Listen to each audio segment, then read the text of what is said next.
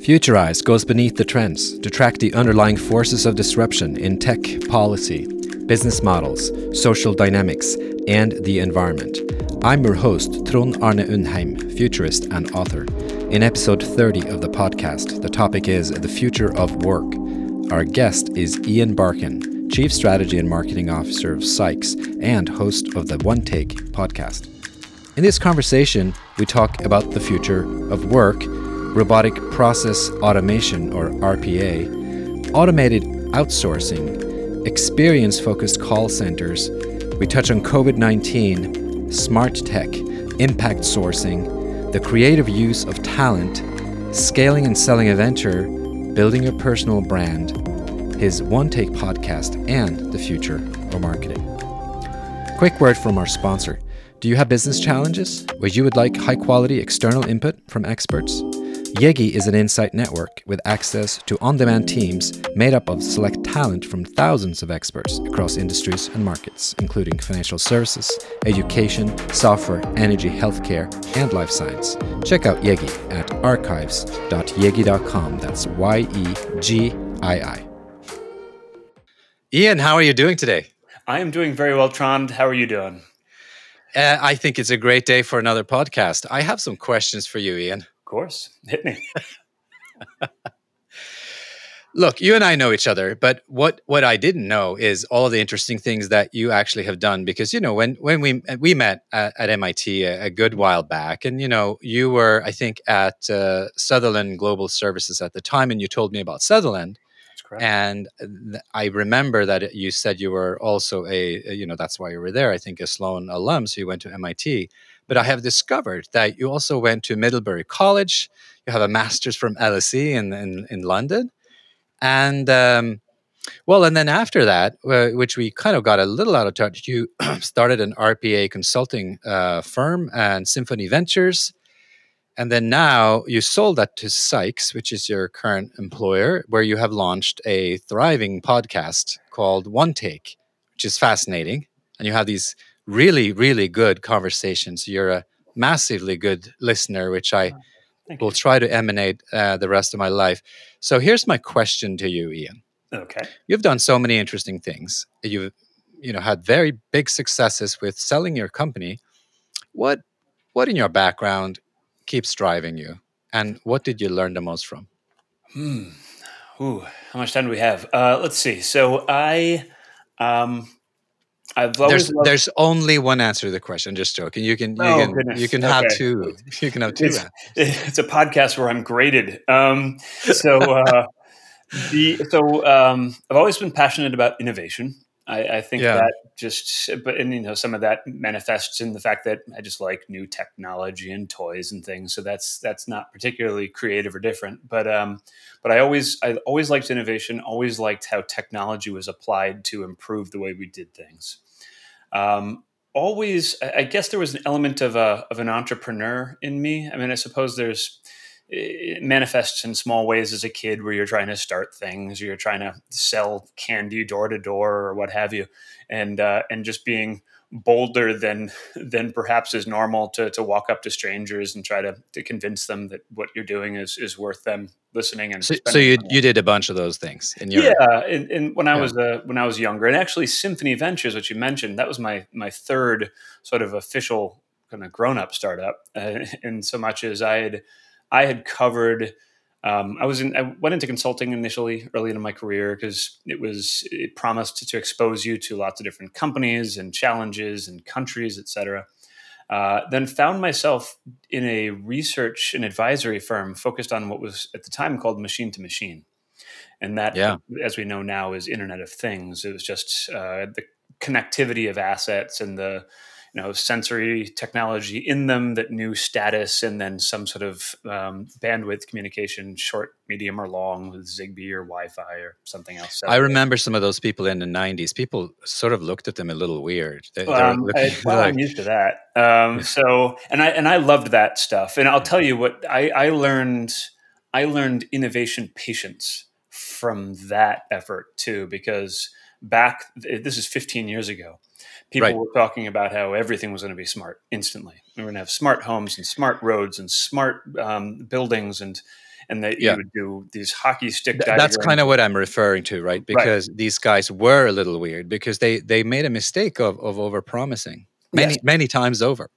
Absolutely. And overpromising because they were looking myopically at the capability. The technology capability was there. It was just all of the other realities of adoption just weren't. It takes a long time and investment and change to adopt embedded sensory technology in everything you do. Now, and our homes are smarter than they've ever been, so we're progressively adopting more and more of it.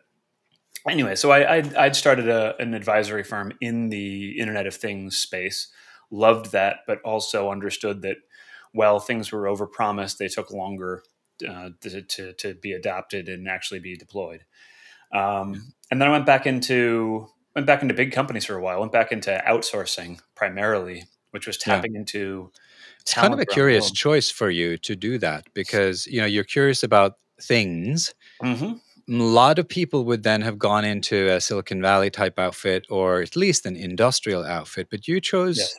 outsourcing, which I must admit, at least when you joined it, wasn't a thriving innovation business, to be Yeah. perhaps frank. Very fair. And actually, you know what it was? There's I guess two stories here. One is it was a mentor. There was a mentor of mine I'd known since I was 16, who was one of the real innovators and grandfathers of this global arbitrage outsourcing model. And I just happened just through dumb luck, which is a real strategy of mine is dumb luck, and I knew about the industry. And actually, I left consulting to go into outsourcing. And my manager at the time took me aside when he heard what I was moving on to. It says, Ian, what? And literally told me I was making a huge mistake. I mean, no joke. And it scared the heck out of me at the time. But to this day, I'm still in touch with that individual. And I've told him several times how much I appreciated him making the effort. People going out on the limb like that and giving you personal advice, whether it is in the end correct from their perspective or even from your perspective, but regardless. And in the grand scheme, it was correct in so much as he said, you're just going to be filling out RFPs. It's all about low cost, and you're going to find yourself doing the same thing over and over again. And I did do that to some degree, but what he couldn't have known is just, again, dumb luck comes back into the story. Bumping into robots, this robotic process automation thing. Yeah. And it was. Tell me a tiny bit just about that, and then we can continue your story. But RPA is such an interesting concept, even just calling it that. So just for the benefit of people who don't know what you're actually talking about. Absolutely. So and we've already laid enough of the foundation stones to continue telling the story, because I was in outsourcing. Outsourcing was leveraging global talent to achieve process ends, right? Companies needed accounts paid, they needed accounts recorded, they needed HR transacted. And what they had done over time, thanks to folks like my mentor, is they realized they could tap into talent elsewhere, outside of the borders of their country and company, to find lower cost talent to do that work. And so we were tapping into all the places that we're used to now: the Chinas, the Indias, the Brazils, the Latin America, broader Guatemala. Yeah. And effectively, you were sending work there because you could define it. You knew exactly what you needed that team to do. You knew how to get them the ones and zeros they needed to transact the process. And you knew how to measure whether they did it accurately and at a speed that you had contracted them to execute against. So that's pretty robotic. And it just so happens... Right. It is robotic, but Ian, it's not the traditional word for... Right. It doesn't look like a robot, which I think is interesting because, everyone has, a lot of us have this mental image, which, right or wrong, is what we think a robot has a form factor. It's a hardware with a form factor. Absolutely. And so we found software, and I was lucky, and I wasn't, I was early on. There were others before me that on whose shoulders I stood. But they saw the potential of using software to emulate the work that people were doing. And that's RPA in its purest form. It's rule-based transactional processing that emulates work that humans were doing in our back, middle, and front office operations. But you do it with software. And what that meant generally, if you taught the robot correctly, it would do those transactions faster and more accurately. And this had been around for a long time. But one of the things I find so fascinating is we're an emotional creature, us humans, and we're also visual learners and thinkers. And so someone came up with the idea of calling these things robots, not just macros, not just programs, but they called them robots. And yeah, I'm glad he didn't call them macros. Right. that would have been a problem. Well, and we spent a lot of time with the space being somewhat pejoratively described as macros on steroids, which is what it is to some degree. It isn't a negative. It's actually a useful descriptor. I agree. But the terms are so important in terms of what something becomes in the marketplace. Right. And in this case, a rose by any other name wouldn't be adopted as enthusiastically. And so RPA, by calling it automation of processes, but saying that it was a robotic automation of processes, created the chance to use clip art like nobody's business. And so all of a sudden it became very visual. It became much more exciting, and it took off. And again, the dumb luck factor, I and some of my friends were in the right place at the right time, started a consultancy that helped enterprises figure this out and then apply it. So RPA. Well, great. I mean, dumb luck. You're being very gracious here. I think dumb luck is about being in the right place, right? And so you're not really lucky when you are in the right place at the right time. You are strategic but patient, which is what you were talking about. Yeah. No, so you can call that dumb luck any day of the week, but it is innovation patience and gutsy. Right. I think entrepreneurs have an element of inability to judge risk. And so we took a leap and we started a thing, and it turned out pretty well for us. So let's bring this onto a little bit of a larger canvas just for a second. So the future of work, which is something you have laid out in your podcast, it's something I realized some of my early work with my PhD is now called the future of work. So these are things like, to what degree can you digitalize, and what processes can you not digitalize in terms of achieving innovation, and the role of face-to-face, which we have all experienced a major transition on, potentially, or at least a temporary one, and we'll talk about that. What is the future of work to you? What does it mean? And what is it that you're trying to achieve by probing into it with, in your podcast? Yep. No, great question. It runs the risk of just being a collection of technical subcomponents. And I think for a while there, it was that people were calling future of work the automation, as we discussed. They were referring to some of the analytics and data science elements of it. They were referring to mobile and social networks. The way I see it, and as you said in my podcast, I talk about the future of work life and culture. Really, is work is so much more than the tools we use, and it always will be. It's not the laptops or the punch cards or the slates we used to use before it. It is what we're trying to produce and for whom we're producing it. I love that about the sort of the longer formulation of your podcast. I mean, you're tackling that head on. I guess we share that. We have that in common, that we take technology and we kind of run with it as a lead concept, but it's not at least in my treatment of it, it's actually rarely the protagonist. Absolutely. And it has forever, really, and probably a longer discussion of human psychology, I suppose, but we're often steered by the tool provided to us. So there's that classic, if you have a hammer, every problem looks like a nail sort of statement. And when you have digital technology, every transformation initiative is about implementing software. is about digitizing. And so what you don't end up with is a better configuration. You just end up with a revised version of the prior thing using whatever technology someone had the ability to buy most recently in your company. Mm. But it is also a set of markets.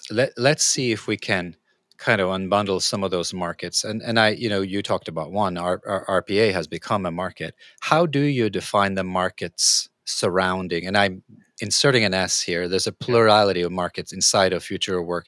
How would you line those up? And what sort of size are we talking about? How important is this discussion in the overall economy? Well, so again, if you're steered by the ultimate mission, which is for organizations, it's survival and the ability to thrive. Thrival, that would match. Survival and thrival. I've made up a right. I like it. And they do that by creating great experiences for customers in a way that compels the customers to first create a relationship with that enterprise and then to maintain that relationship. And you do that by having better products and services. And so the future of work should be steered by that, by experience. And you achieve experience and good product design through design thinking, through having a mentality and a focus on what you're actually trying to achieve. Right? It's not we're trying to apply this technology because we have it now. We're trying to, it's an overused word, but we're trying to delight this customer segment because our survival depends on it.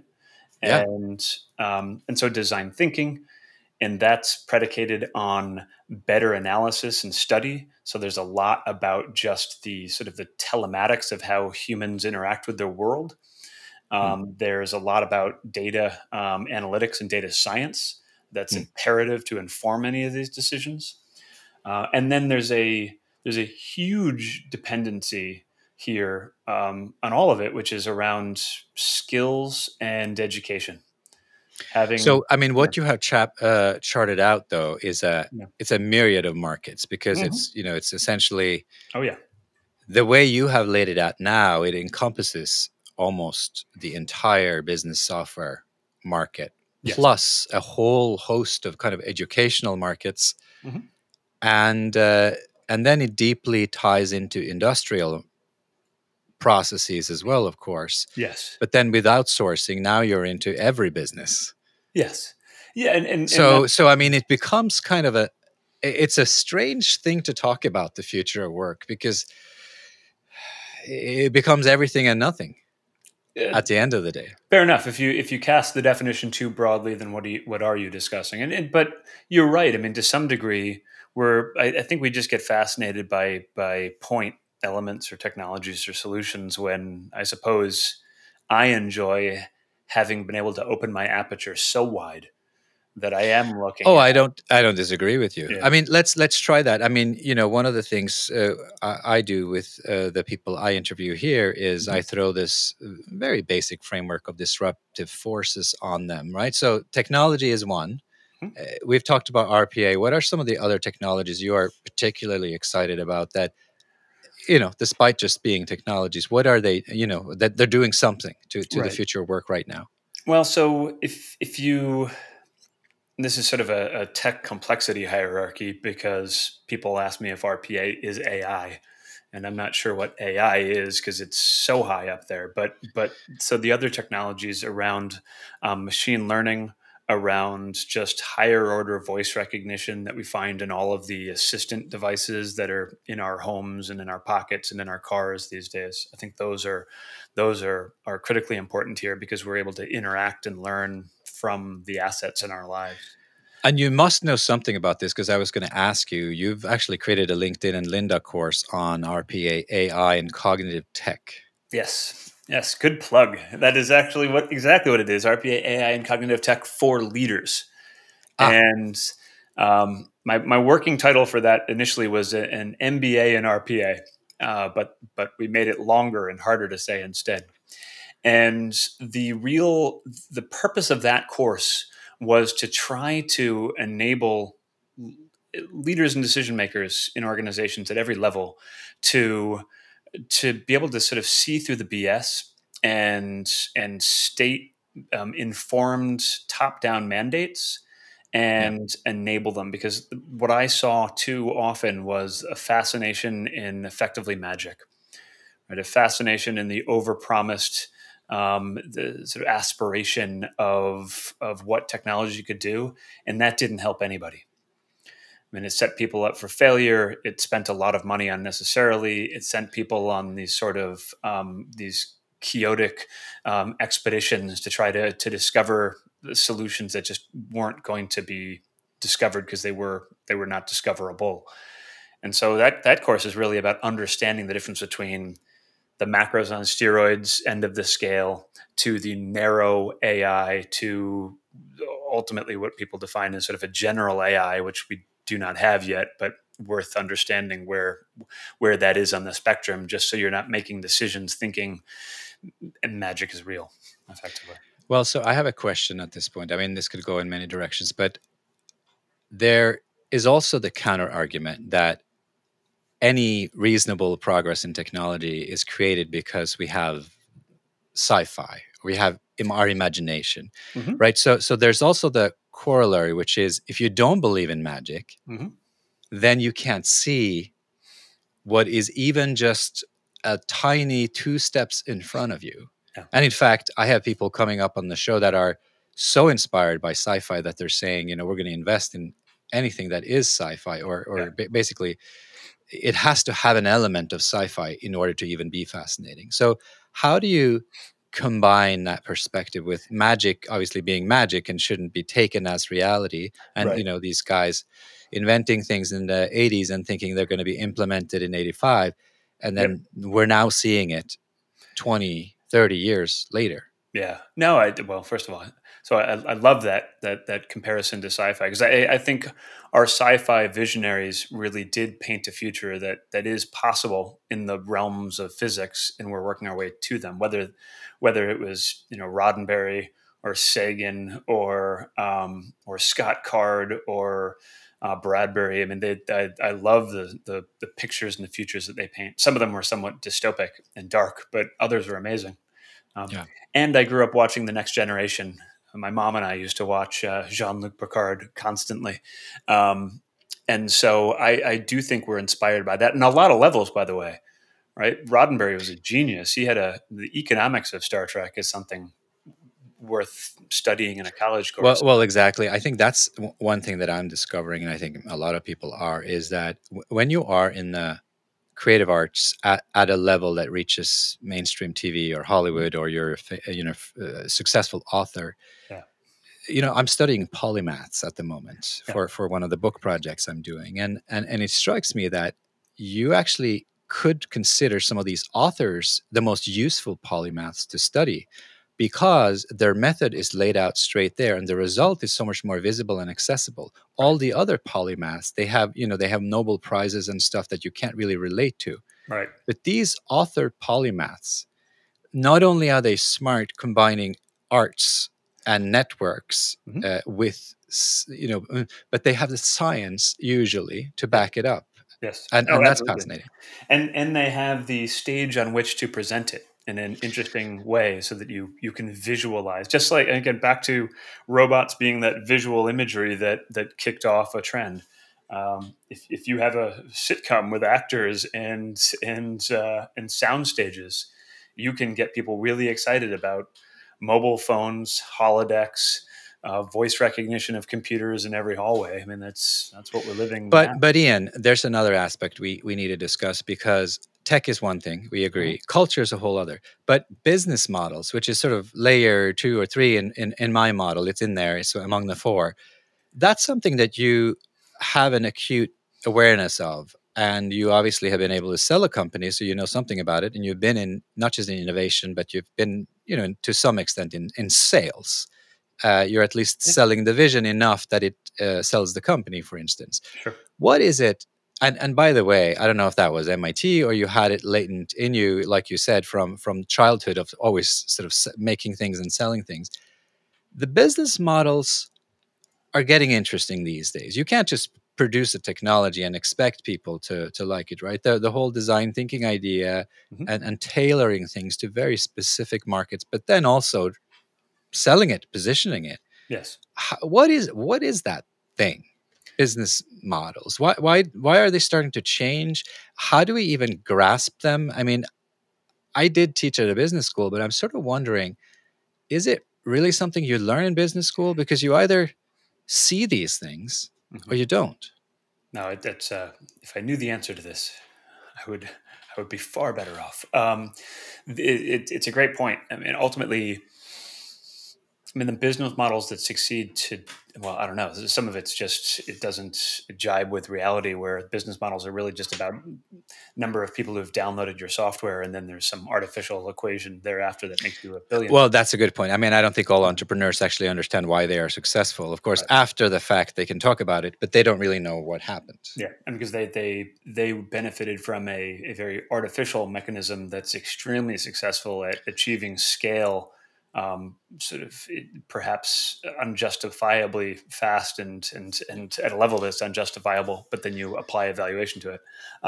But other business models that are really more around data and understanding user proclivity, and then enabling enterprises to act on that to create further services. I mean, it seems like that's the winner now. And honestly, the last 10 years of my time in enterprise business, we all found ourselves. What was interesting is there was this osmosis of business model. There was sort of a permeable membrane at that point. It wasn't, we're a car manufacturer, so we compete against other car manufacturers, or we're an outsourcer, so we just have to look at our peers and see what they're doing. Everyone was trying to be Amazon, right? Everyone was trying to be Airbnb. I mean, all the conferences we went to, where the biggest companies in the world didn't own any assets anymore; they just had a platform. So how do you think that thing is going to end? Because the platform game now has become the only game in town. Everybody does want to be Amazon, and forget GE and others who also, of course, had a platform, but they also had products and they had industry relationship. They had other things, and they owned infrastructure and machinery and things. How is this going to end? Because I kind of have a hunch that both when it comes to AI, broadly understood as it is right now, of the last decade with the deep learning kind of movement, but also this whole very dubious notion that platforms is the only business. How is this going to end? Well, it certainly commoditizes what you would traditionally have thought of as the valuable component of the equation. Yeah. In so much as it's no longer that you've got the vehicle and you drive it, or you've got the hotel room and you maintain it. That's an afterthought too. And so who knows? Maybe there'll be as often there is a pendulum swing back to appreciating the actual asset rather than the platform. Well, one thing, and I don't know what your opinion. I'm European in that respect. I mean, I grew up with the government owning a lot of the infrastructure, and if you think about it, ostensibly, what that was is the government owned the platforms. Right. I mean, it's not different from that. There's no difference. Right. So I mean, all we have now is with outsourcing, to use that word, of all these platforms to private providers, we have given away the gold, which most sensible people knew was gold. Right. And we have given it away to the marketplace, thinking they can run it more efficiently. The problem is, of course, you create all these juggernauts every decade that then run us all into trouble because they own such a fundamental part of the fabric of society. Yes. I mean, right now we have Amazon. Last decade we had Google. Before that we had Microsoft. Decade before that we had IBM. Right. And then before that there were some industrial companies. Sure. Why do we do this to ourselves? Well, I think there's an economy of scale to it that enables it, and then it's sort of a flywheel where it just gets easier and easier to go as you've gotten big. There is a fascination, and again, back to the mechanisms and the financing that's available now to get scale extremely rapidly.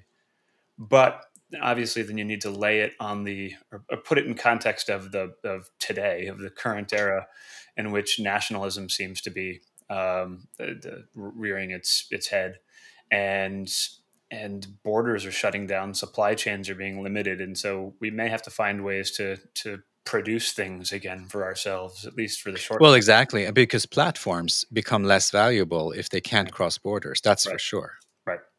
Mm-hmm.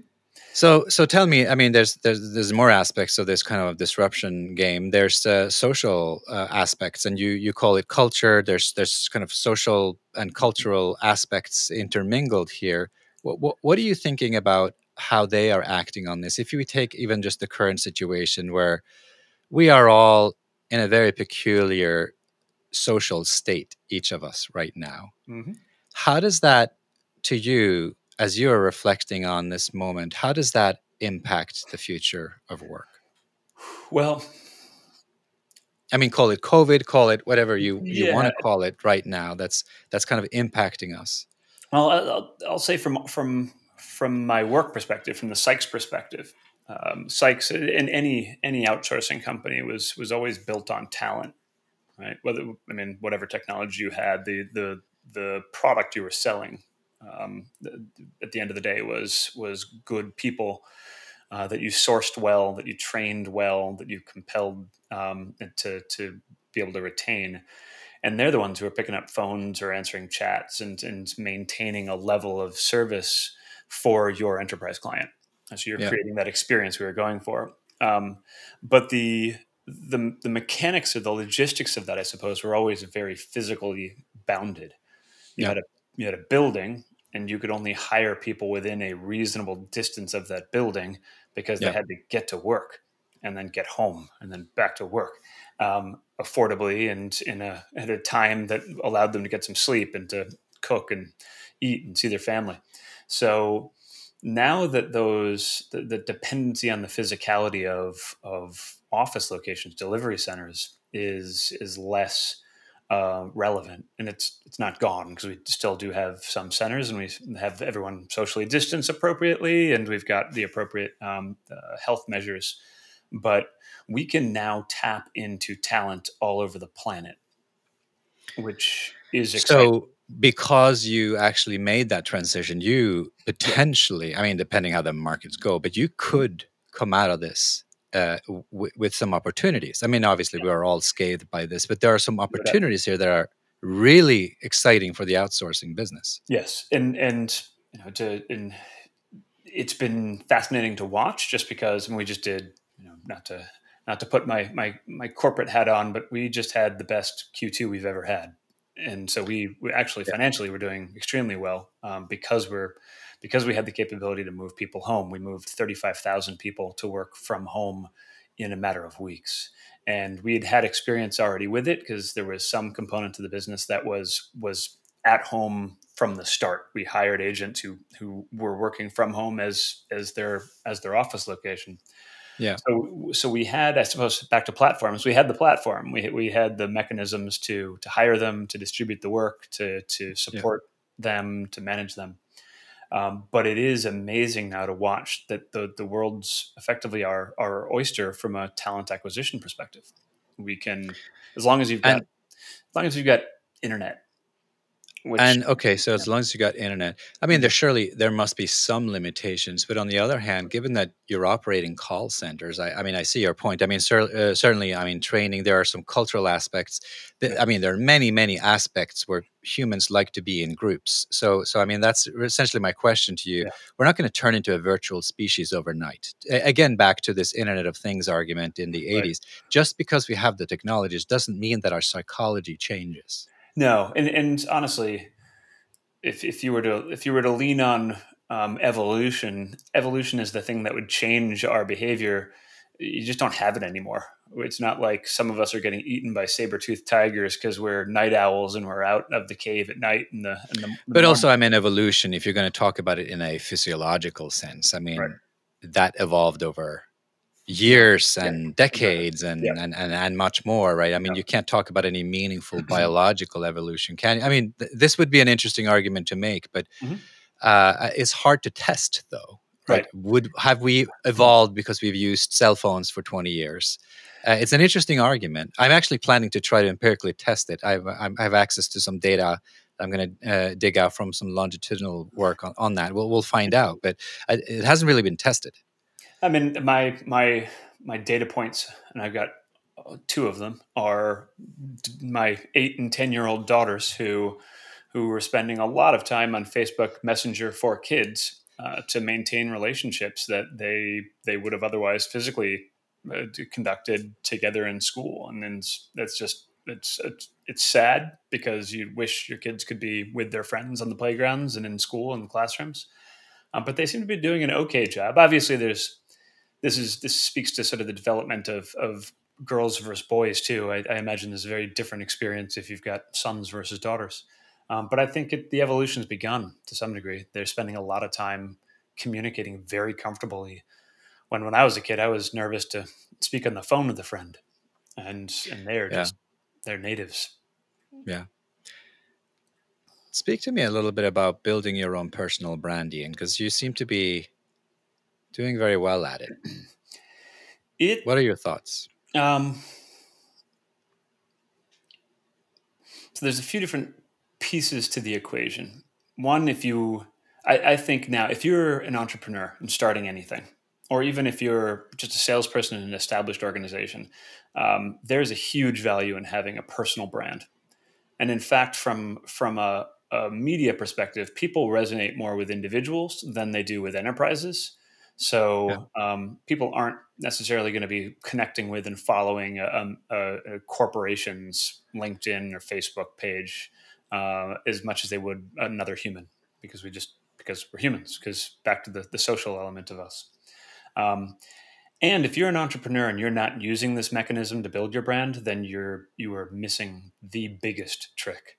The reason we were able to create a brand for the small startup I created was somewhat because of the fact that we were doing great work. We had really smart people, and we had happy clients. But that doesn't resonate. I mean, there's no string theory to that lets other people know it. You need to just get out there and scream it from the hilltops. But you got to do it carefully so that it's not self-promoting and it's not advertising, but it's hopefully. Well, see, that's why I wanted to ask something. So Gary Vee, to take one, and there are many other. There's Seth. What's his last name Godin? At the moment?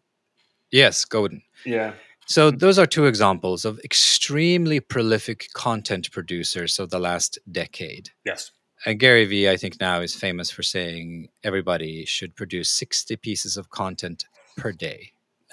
So first off, that clearly has to be derivative content. So we're not talking about completely new pieces. But on the other hand, there's something profound there about how social media works. Yeah. But what are you warning about when you're saying just make sure that you're not diluting, or that you're not just doing it for the sake of just producing? The second you say, "What can I do to get you in this car today?" people tune you out. Yeah. It's just because we have this instinctual radar that says I'm being sold to, and by virtue of that, I'm probably being misled down a path that they want me to go down. And it doesn't. So this is the proverbial car salesman's problem. Yes, exactly. And so it's not well received, especially now when we're bombarded by and have the freedom of choice of content all over the place on every device, every channel.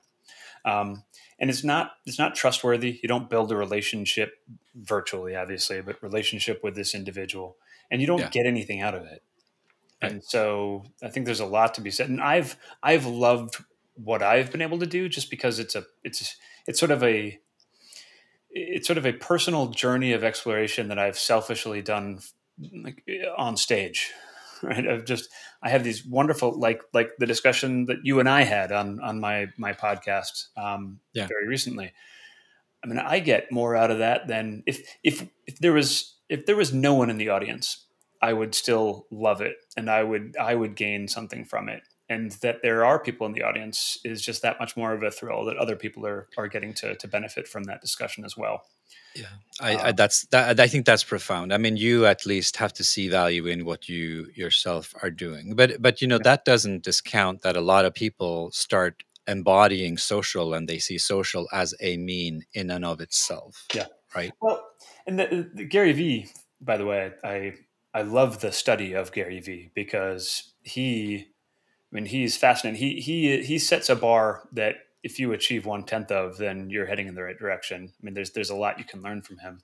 But he used it as a means to an end. And his history was he used the internet and social to build a business, and then he realized there's more money in helping other people use the internet and social than the business he was building, and so he became somewhat of a self-help coach in that regard. And he also has a business that helps other companies. It's funny. I actually knew of Gary Vee before anybody else, or I was listening to his wine library TV, Right. Because I was into wine. It was, he had a very different style. Yeah. Well, even just in that very little domain. I mean, and that was his background. I believe his father was a liquor store owner, and he, right. That's how he rose to fame. But the point is, to listen to his early shows discussing wine, it's transformative. Yeah. And, I was writing at the time a column on the sociology of wine, and he was almost a case study, because here, first of all, wine has always been very diverse. And I don't know why we digress into wine from Gary Vee. But anyway, the point is, he just completely took it down to his own level. He was just, here's, I don't like this. Or he was very, very personal style. Yeah. And that's it. And so he, so I guess back to sort of the root of the question, which is, if you're comfortable sharing, just comfortable being yourself, you're comfortable. I mean, there's very little social about this. You're staring at a small glass eye so that people think you're looking at them. And so there's right. So it's an artificially social environment that you're in when you're creating this content. But if you're comfortable doing it, and to Gary Vee's credit, I mean, he's always telling people, don't care what other people think about what you're doing, just do it if you love it. So, and I don't find the world to be that generally judgmental or cruel. It's not like anyone was judging me negatively while I was building the brand for Symphony. I don't think, or at least they were nice enough not to email me that sentiment when I was doing it. But if you are comfortable doing all of that, get out there and do it, because you're creating a legacy of content. You're getting better and better at your craft every single day you go online. You're getting better at articulating what you're trying to say. Well, and that brings us to the podcasting medium specifically, right? Because, I'm a very recent convert. I mean, I always liked the interview format. Turns out I've been doing interviews all my life. Right. I just regret I never recorded them and publicized them. Exactly. I mean, not only would I have been richer, I would have brought so much data out there to the world. Absolutely. And it's. So what are you thinking about that? That you're actually generating somewhat interesting, lasting content. Absolutely. Conversation, real conversations. So yes, and yes. I realized as I was having discussions with my colleagues and friends and industry partners in the RPA space, every time we had a phone call, we were having discussions that were, to me at least, they were interesting, and we were early enough in the space that what we were talking about was probably helpful and enlightening to people who were just entering the space. If we had recorded any of those, they would have been valuable. And I sort of realized that we should just get on with it and record it. Now, some people really clam up when you tell them you're recording now. It becomes much more of a formal thing. And I think over time you get used to a much more informal, sort of natural banter where you're still covering the content. So I think that's important. And as you said, just to have a library. I mean, 3 weeks ago, someone liked and shared something very excited about an upcoming webinar I was part of. And it turns out that the webinar happened 2 years ago. So whatever LinkedIn algorithms were looking or whatever they were doing that day, they surfaced content that was over 2 years old and still was paying dividends. And so, and what do you think about the future of meetings? Because it's a little bit related to this. There's one problem with recording everything, right? Is that you get an enormous amount of content. So whether you're in the meeting or not, I mean, you're going to have to spend that time, presumably, unless the algorithms can record everything. I have this one little vision, which is you shouldn't really have a meeting unless you can have a 5-minute podcast interview you after the meeting and you actually have something to say. I love that. But on the other hand, there is something going on in this back and forth where people are weighing arguments. And, I actually don't like meetings very much as a format. So if we could innovate on meetings, my life would improve. Well, and you and I What do you covered think? this in our discussion on my podcast, which is the virtualizing of meetings with the tools we have available today is simply paving cow paths. It is digitizing an archaic format of interaction and decision making and design. If you could scrap it all, if you could rip it to Yep. pieces, and in fact, earlier this week, I have a standing staff meeting with my leadership, and I brought that up at the beginning of the meeting and said I'd like to challenge us to not do these meetings in the future. Now, what would that look like? And we didn't come up with any brilliant ideas yet, but I'll keep you posted because you're right. There should be different and better ways given the tools we have. And I guess the only other point is if anyone everyone always wants people to record meetings. There's something very different about live than recorded. And sometimes for content like podcasts or movies, we're comfortable with the fact that it's been recorded, but recorded meetings are just death to listen to. They are boring, aren't they? So I do not go back and listen to very many recorded meetings unless it was so incredibly important and there was such a good reason I wasn't able to make it that I go back. Yeah, I mean, I think there must be an RPA algorithm for filing results from meetings or even process arguments. So that could actually be a very specific machine learning innovation to actually start figuring out how to decode meetings. Yeah. And then ultimately, if we can just get back to Star Trek, if we can just get to a Star Trek reality where you can just like plug in, or maybe this is Matrix, something, thinking of like Data. You could just read all of that content so fast. We could just speed through everything faster. That would be great. So. Well, I think that's what Elon Musk is working on with Neuralink. You know, the idea is speeding up certain things, although you sort of wonder if you're hitting up against the natural biological limits. Oh, yeah. Oh, your head will explode. You'll have migraines all the time. Yeah. Look, I'm going to round this off just to ask you, and I ask all my guests because these things we talk about tend to be a little tricky. So how do you track RPA? How do you track the future of work? How do you stay up to date? How do you find such exciting guests to put on your podcast? How do you do it? That is a great question. My attention deficit disorder serves me well. In so much as thanks to the Twitters and the LinkedIns and the countless newsletters that you can just skim the headlines to as they all populate your inbox now, you just try to absorb as much as you can, as quickly as you can. But that's far from perfect, and I know everybody. That's the problem. There's just too much. There's too much out there now, so everybody has a particular view of reality. I'm always championing the idea of dashboards and data and trying to design it in ways that are that it's easier to almost absorb in an ambient fashion, so that you don't have to spend a lot of time double clicking on things, but you can sort of glance at it. It's sort of like the classic like stock market chart of it's up is good, down is bad, and I can glean that in picoseconds.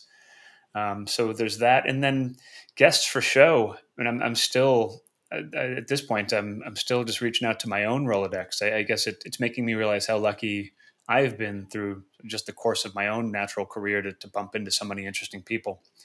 And and it's funny you say that. I have. Well, I mean, you've run a podcast for a year. I've run it for a month, but I mean, so far there has been absolutely zero shortage. I just reached out once.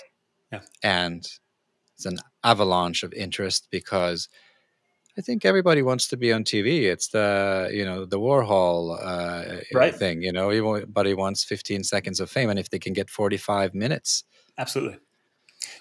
We all want to be listened to. And I think that's it. As long as, I mean, honestly, you get, at least maybe I get bombarded by all of these pay-to-play things constantly where they want to promote you, and it's just exhausting and frustrating. Whereas the chance to just chat with someone about stuff that we both find interesting, I'll do that all day long. And also by extension, I'll listen to that sort of thing all day long. And so I think that's why I think podcasts are such an effective mechanism for brand building and growth. Well, on that note, Ian, it's been very enriching. I find your podcast interesting. I find you very thoughtful, and I always enjoy talking to you, Ian. It was a blast. Thanks so much for having me on. You are welcome. You have just listened to episode 30 of the Futurized podcast with host Trond Arne Undheim, futurist and author. The topic was the future of work. Our guest was Ian Barkin, Chief Strategy and Marketing Officer of Sykes and host of the One Take podcast. In this conversation, we talked about the future of work, robotic process automation or RPA, automated outsourcing, experience-focused call centers, COVID-19, smart tech, the creative use of talent, scaling and selling a venture, building your personal brand, his One Take podcast, and about the future of marketing. My takeaway is that the future of work is happening in surprising ways, with twists and turns, that there are impressive digital elements that enhance automation, but also real human factors that counteract and temper those developments. Thanks for listening.